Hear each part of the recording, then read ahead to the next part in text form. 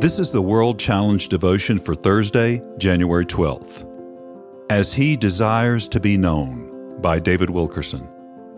Jesus said, "Have I been with you so long, and yet you have not known me, Philip? He who has seen me has seen the Father. So how can you say, 'Show us the Father'?" John 14:9.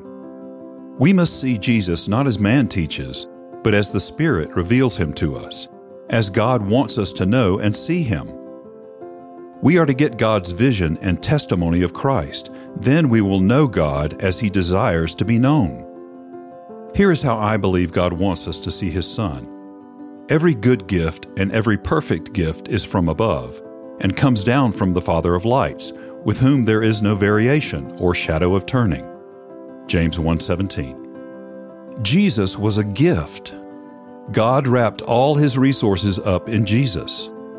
For God so loved the world that He gave His only begotten Son, that whoever believes in Him should not perish but have everlasting life. John 3:16. Christ is God's good and perfect gift to us, come down from the Father. Do you see Jesus as God's perfect gift to you?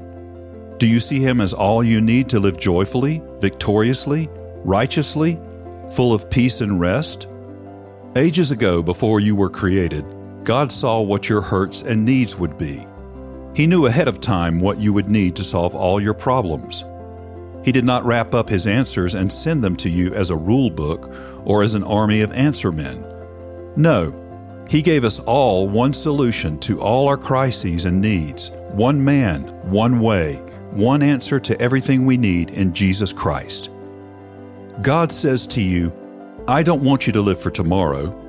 You'll only look back and see that today could have been your very best time."